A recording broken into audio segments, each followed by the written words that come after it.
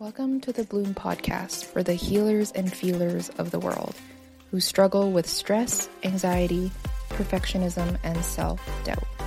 We work with women like you every day and have found some key truths to help you feel more confident, worthy, and graceful, so you too can keep changing your world like the healer and feeler you are. Hello there, it's Charla. I'm so excited to just chat with you today. I'm actually sitting in my truck waiting for my acupuncture appointment, and there's been some questions that have been on my mind that just are not leaving. So generally when that happens, I really dig deep and start to look at why are these questions here? Who are they for? What is the purpose of them? And I kept coming back to you guys. So enjoy this little conversation that I want to have with you today, and enjoy the reflection afterwards if you feel prompted to do so. I have 3 questions for you. Number 1, are you feeling any pain right now? Number 2, what would you love to see different in your life, and what would that look like? And number 3, what is one small thing that you can do today to work towards that hope? Now, what I want to do is go a little bit further into these, because on the outset they look like just standard questions that we ask ourselves on a regular basis, but I want to dive a little bit deeper into them. So with the first question, it was, are you feeling any pain right now? It's really important that we check in with ourselves, but also not just our brains, but our bodies as well. Our bodies store pain, they store trauma, they store emotions, and our bodies are going to intuitively and almost subconsciously know that something is off way before our mind does. This has been studied, and it shows it time and time again. Your body keeps the score. There's actually a book by last name is van der Kolk, and it talks about how the body keeps the score of the memories, of the traumas, of the pains. So, check in with your body. How does your body feel right now? What do you feel, and where do you feel it? Name it, label it, give it a name, notice it, right? And then externalize it. The body is feeling this way, right? The thought is telling me this. Okay, so to kind of give you an example, my body has been feeling very tense and very tight over these last few weeks. I fell down the stairs a couple weeks ago, and my tailbone has been quite sore. And in seeing my chiropractor, she was talking to me about what our bodies do after we're 30, when we don't bounce back from injuries like we used to. And she was telling me that even though I fell on my tailbone, my entire body had this tensed response. And she was telling me that she's recommending me to go for a massage, to go for acupuncture, and to take care and to do some body work, because my body felt what she called trauma. There was blunt trauma that was applied to my body because it was an epic fall, you guys. It was so graceful. So my husband was so concerned. To lighten things up a little bit, I saw a meme the other day. It's like, you're in your 30s when you fall down, people don't laugh anymore, but they get concerned. I think I'm in that category now. Anyway, so check in with your body. Are you feeling any pain? You feeling any tenseness? Right? Where do you feel it, and what is the sensation like? So for me, with my tailbone feels very, very sore, but my hips feel very tight. My legs feel tight. And my back, you guys, my back is super tight. I can barely push in on my shoulder blades. Just kind of on my trapezius muscles by my neck there. I can't even push them in. Okay. And then I've been having the thoughts that have been saying, shit, Charla, you have got so much on the go. You can't possibly do this. So, do you think those might be connected? I think so. Here's the thing. Even though my body had a blunt fall, I've also been having these thoughts. And what I do know about our bodies is that our bodies will store these things. So I'm still going to, it's almost like I'm feeling it exponentially more, right? If I think back to before the fall, my shoulders were still doing that. My hips were still quite tight. I still had this furrowed brow everywhere that I went. Almost like I was looking concerned for most of the day. And, you know, so that is kind of, when we talk about, you know, feeling pain, it's important to think about what you feel in your body, right? You can also, you know, look at it from the mental aspect of it. Is your mind in turmoil? Do you feel pain in your thoughts? What are your thoughts what are they sounding like about yourself, about others, the state of the world? There's a lot of pain that people are experiencing with the state of the world right now. And how is that manifesting in your life? Okay. So when we look at that next question, what would you love to see different in your life? And what would that look like? Let's take a moment and just think about that for a second. What would you love to see different in your life? And what would that look like? Okay. And ask yourself this as we expand this section. Are you setting an impossible goal for yourself? Think about that. Now, the women that I work with tend to have some more perfectionist fantasies than the average nugget. Okay? Which means that when they set a goal, those goals are super ambitious. Okay? I used to be that same way. I'm going to do my master's degree, be a full-time parent, work full-time, and woohoo, I can do that. Yes, that was an impossible goal. I realized that afterwards, very shortly afterwards. Okay. But when we look at these impossible goals, I like what Emily and Amelia Nagoski, they're the authors of Burnout, The Secret to Unlocking the Stress Cycle. I like what they say about it. They talk about redefining winning and failing in the context of an impossible goal, right? Because what they say here is that frustration happens when our progress towards our goal ends up becoming way more effortful than we expect it to be. I know when I started a business, it was way bigger than I thought.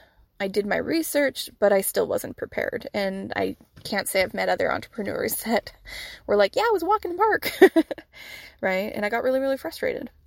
Almost threw in the towel a couple times. Now, what they talk in here about is managing the frustration of those ambitious goals, right? So that's kind of what I did when it came to the business. I had to use very, very planful and strategic problem solving. I had to turn every stressor into something positive, right? Oh, the amount of time I'm sacrificing and the amount of money I'm investing, that is important. It takes money to make money. If I am having a scarcity mindset, I challenge that scarcity mindset with abundance. Okay. So the authors continue to kind of talk about that when we're struggling, we may reach a point of oscillating between frustrated rage. Have you been there? Because I have. And helpless despair. I think we've been there too. So they talk about this as the solution. Choose the right time to give up.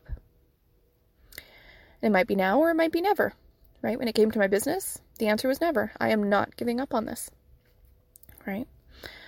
Either way, what ends up happening is the impossible goal is at first so unattainable that we can't do anything but be either in that frustrated rage or that hopeless despair. So when we begin to choose of like, when am I going to give up with this? What's my marker? What's my endpoint? That's what puts us back in the driver's seat. It stops the uncertainty from taking over and causing the anxiety to expand in such a way that we can't manage it anymore. What it does is it takes us from the future and the past and puts us in the present. What am I planning to do right now? Do I give up now? Right? You know, when I was in my master's degree, there was a summer course that I was taking part of. I really wanted to do it. I really, really did. And yet 2 weeks in, I hadn't even opened up the course. And I had to ask myself, do I have the capacity for this right now? Sure, I might want to, but I want to do a lot of things. And I had to really, really look at myself and say, hey, am I doing this because of a timeline, because I want to, or because I'm passionate about it? What am I doing it for? So then I started to look at what was the impossible goal I was setting for myself. And it was, work was crazy. My partner was out of town. My kids were having some challenges, and it just wasn't going to work. And so I decided to give up on that course and to withdraw. And was my life worse for it? No. Right? I took the same course, I think 6 months later. Right? But I think we often have this perception and this story that we tell ourselves about quitting is that, oh, if you're a quitter, you're a loser, right? Is that true? What if we quit at things because we needed to in order to save our minds? And I think Sherry might talk about this in another podcast, but she had to make some really, really difficult choices when it came to her nursing career of what department to work at, where to work, right? The impossibility of having to make those decisions when it was something that she was so passionate about. Those are really tough, but I'll let her go into those ones, right? So when we look at taking back control over those impossible goals that we set ourselves. And here's the thing, an impossible goal is something that we set for ourselves that's very ambitious, that looks good on paper, but it really has a flavor of a perfectionist fantasy. Life would be perfect if. And I think if we expand that just a little bit more, we start to hear this story that sounds like, I'll be okay when this happens. Or I'll finally this is what I hear a lot in the counseling room, I'll finally like and accept myself when I've lost 50 pounds. Here's the hard truth. No, you won't. You'll feel good for a couple weeks, and then you'll be back to feeling what you were feeling to begin with, because everywhere you go, there you are. And that doesn't change depending on your circumstances. Okay? It ends up just validating what you already feel about yourself. Right? That one's a tough one. Chew on it for a little bit. It's not going to be a popular one. That's okay.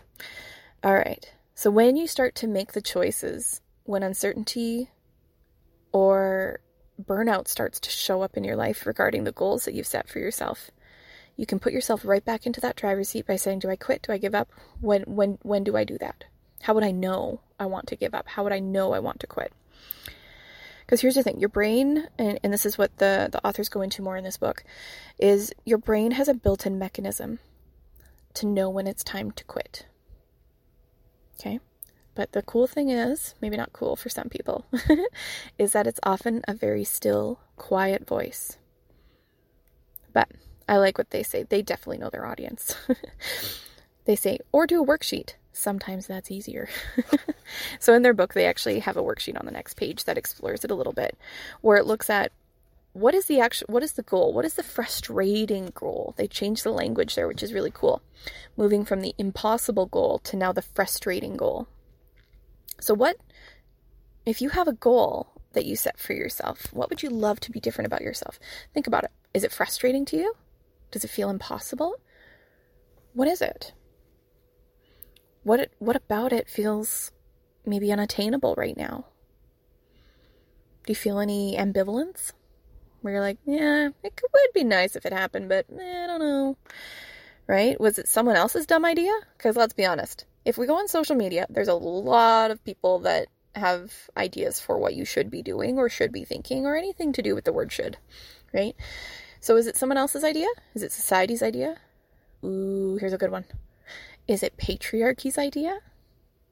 I'm going to leave you with that one. Okay. Are there a lot of obstacles between now and achieving that goal?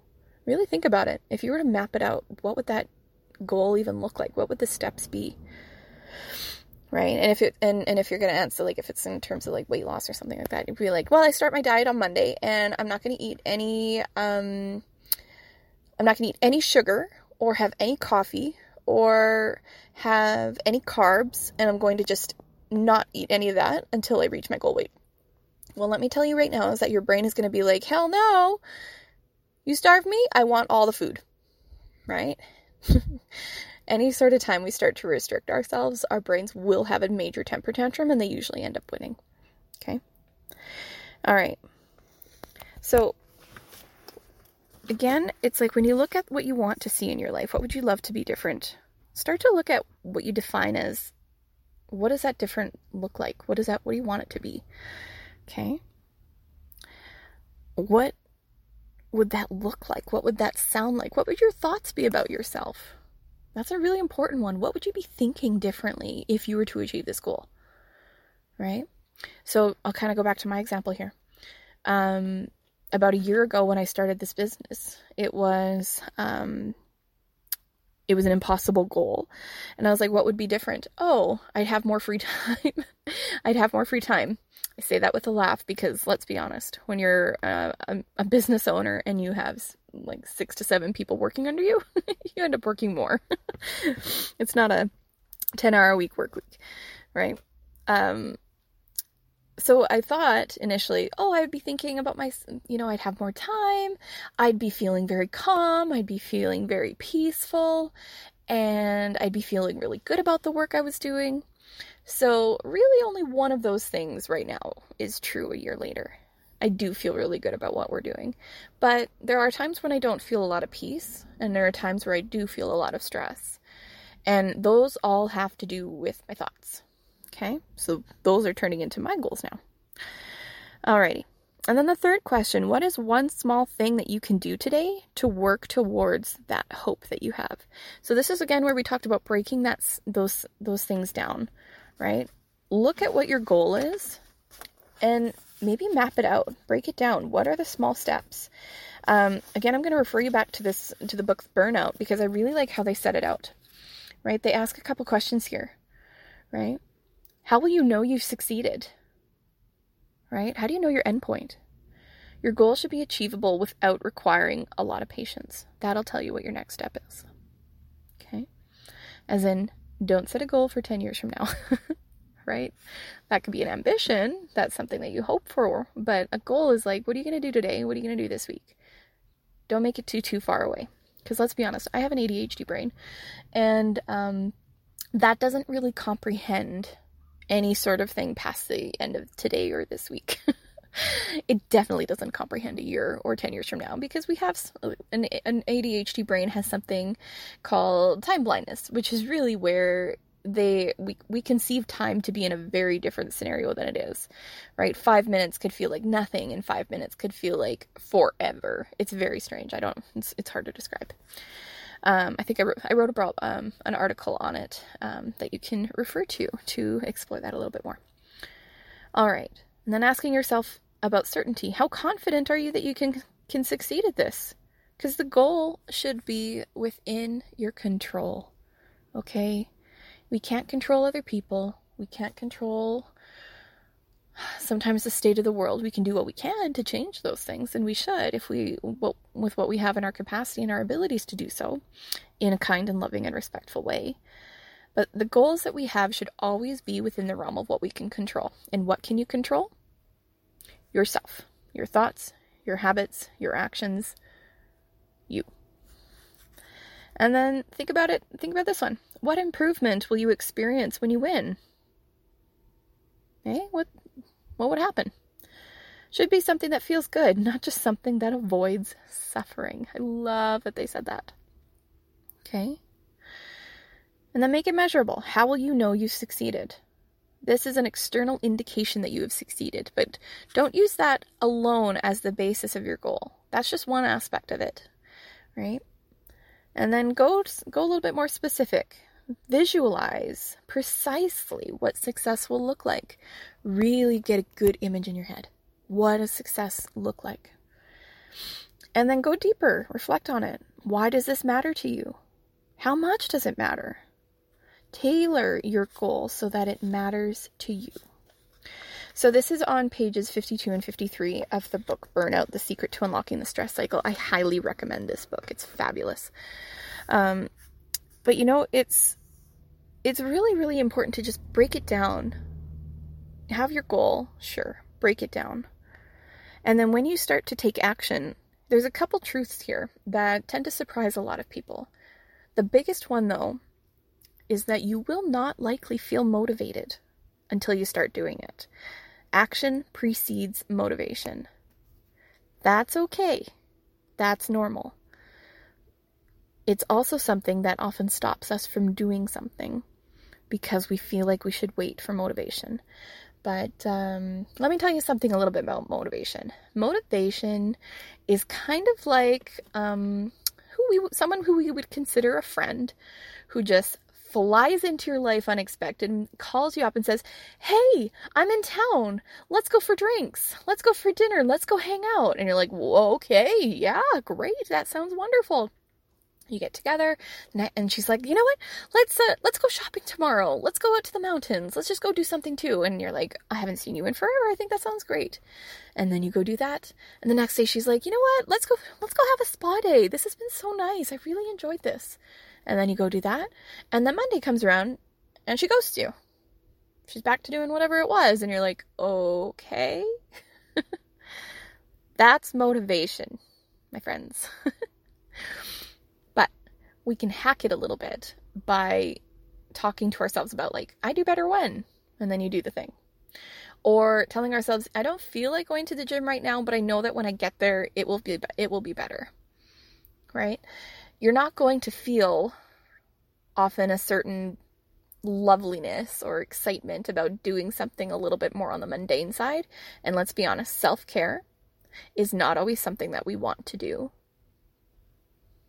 I'm going to say that again. Self-care is not always something that we want to do. In fact, most often than not, we do not feel the happy-go-lucky feelings before we do self-care. Am I right? When we're on when we are experiencing really consistent change in our life, I think sometimes there we tend to feel a little bit better about doing some of those things. But ultimately, sometimes I like to equate my own self-care with like doing the laundry or cleaning the bathroom. I don't always want to do it because I'm tired and I want to go to bed. But I do know that I do better when I sit down and read, when I sit down and do my journaling, when I do a progressive muscle relaxation, and when I do my breathing before I go to bed. Doesn't mean I want to do those things, but it means I do them in order to have the benefits of them. Okay. So that's all I have for you today, my friends. If you're feeling any pain, where do you feel it? What does it feel like? What thoughts are you having that are causing pain? And externalize those thoughts. The thoughts are telling me this.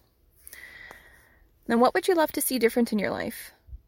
And be specific. What would that actually look like? Are you setting yourself up for a realistic goal or something a little bit more frustrating and impossible? Break it down. See what you're actually asking yourself to do. And number 3, what is one small thing that you can do today to work towards that hope? I'm going for an acupuncture appointment, but before then, I had my blood lab appointment that I have to do to maintain my health.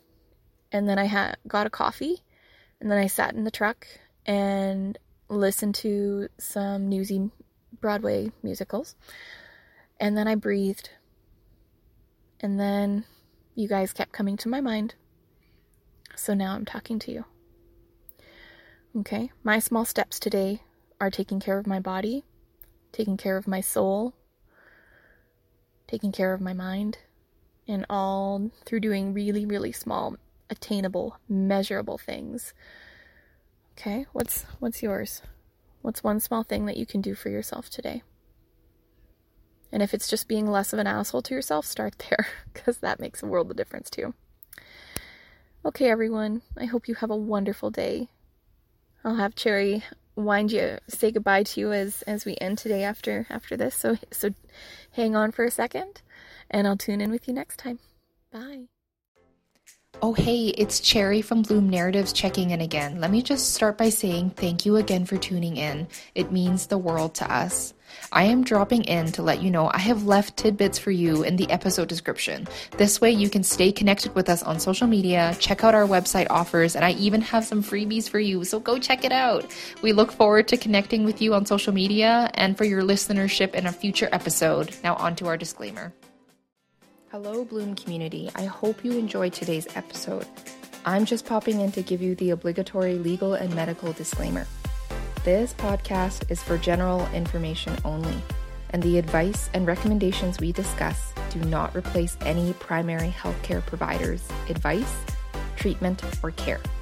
With the utilization of this podcast, there is no therapist-to-patient or nurse-to-patient relationship formed, and the use and implementation of the information discussed are at the sole discretion of the listener. The information and opinions shared on this podcast are not intended to be a substitute for primary care, diagnosis, or treatment. Please take this information and share it with your healthcare provider if you wish, and have a discussion to make the best choice for your health. Remember, this content is for educational purposes only.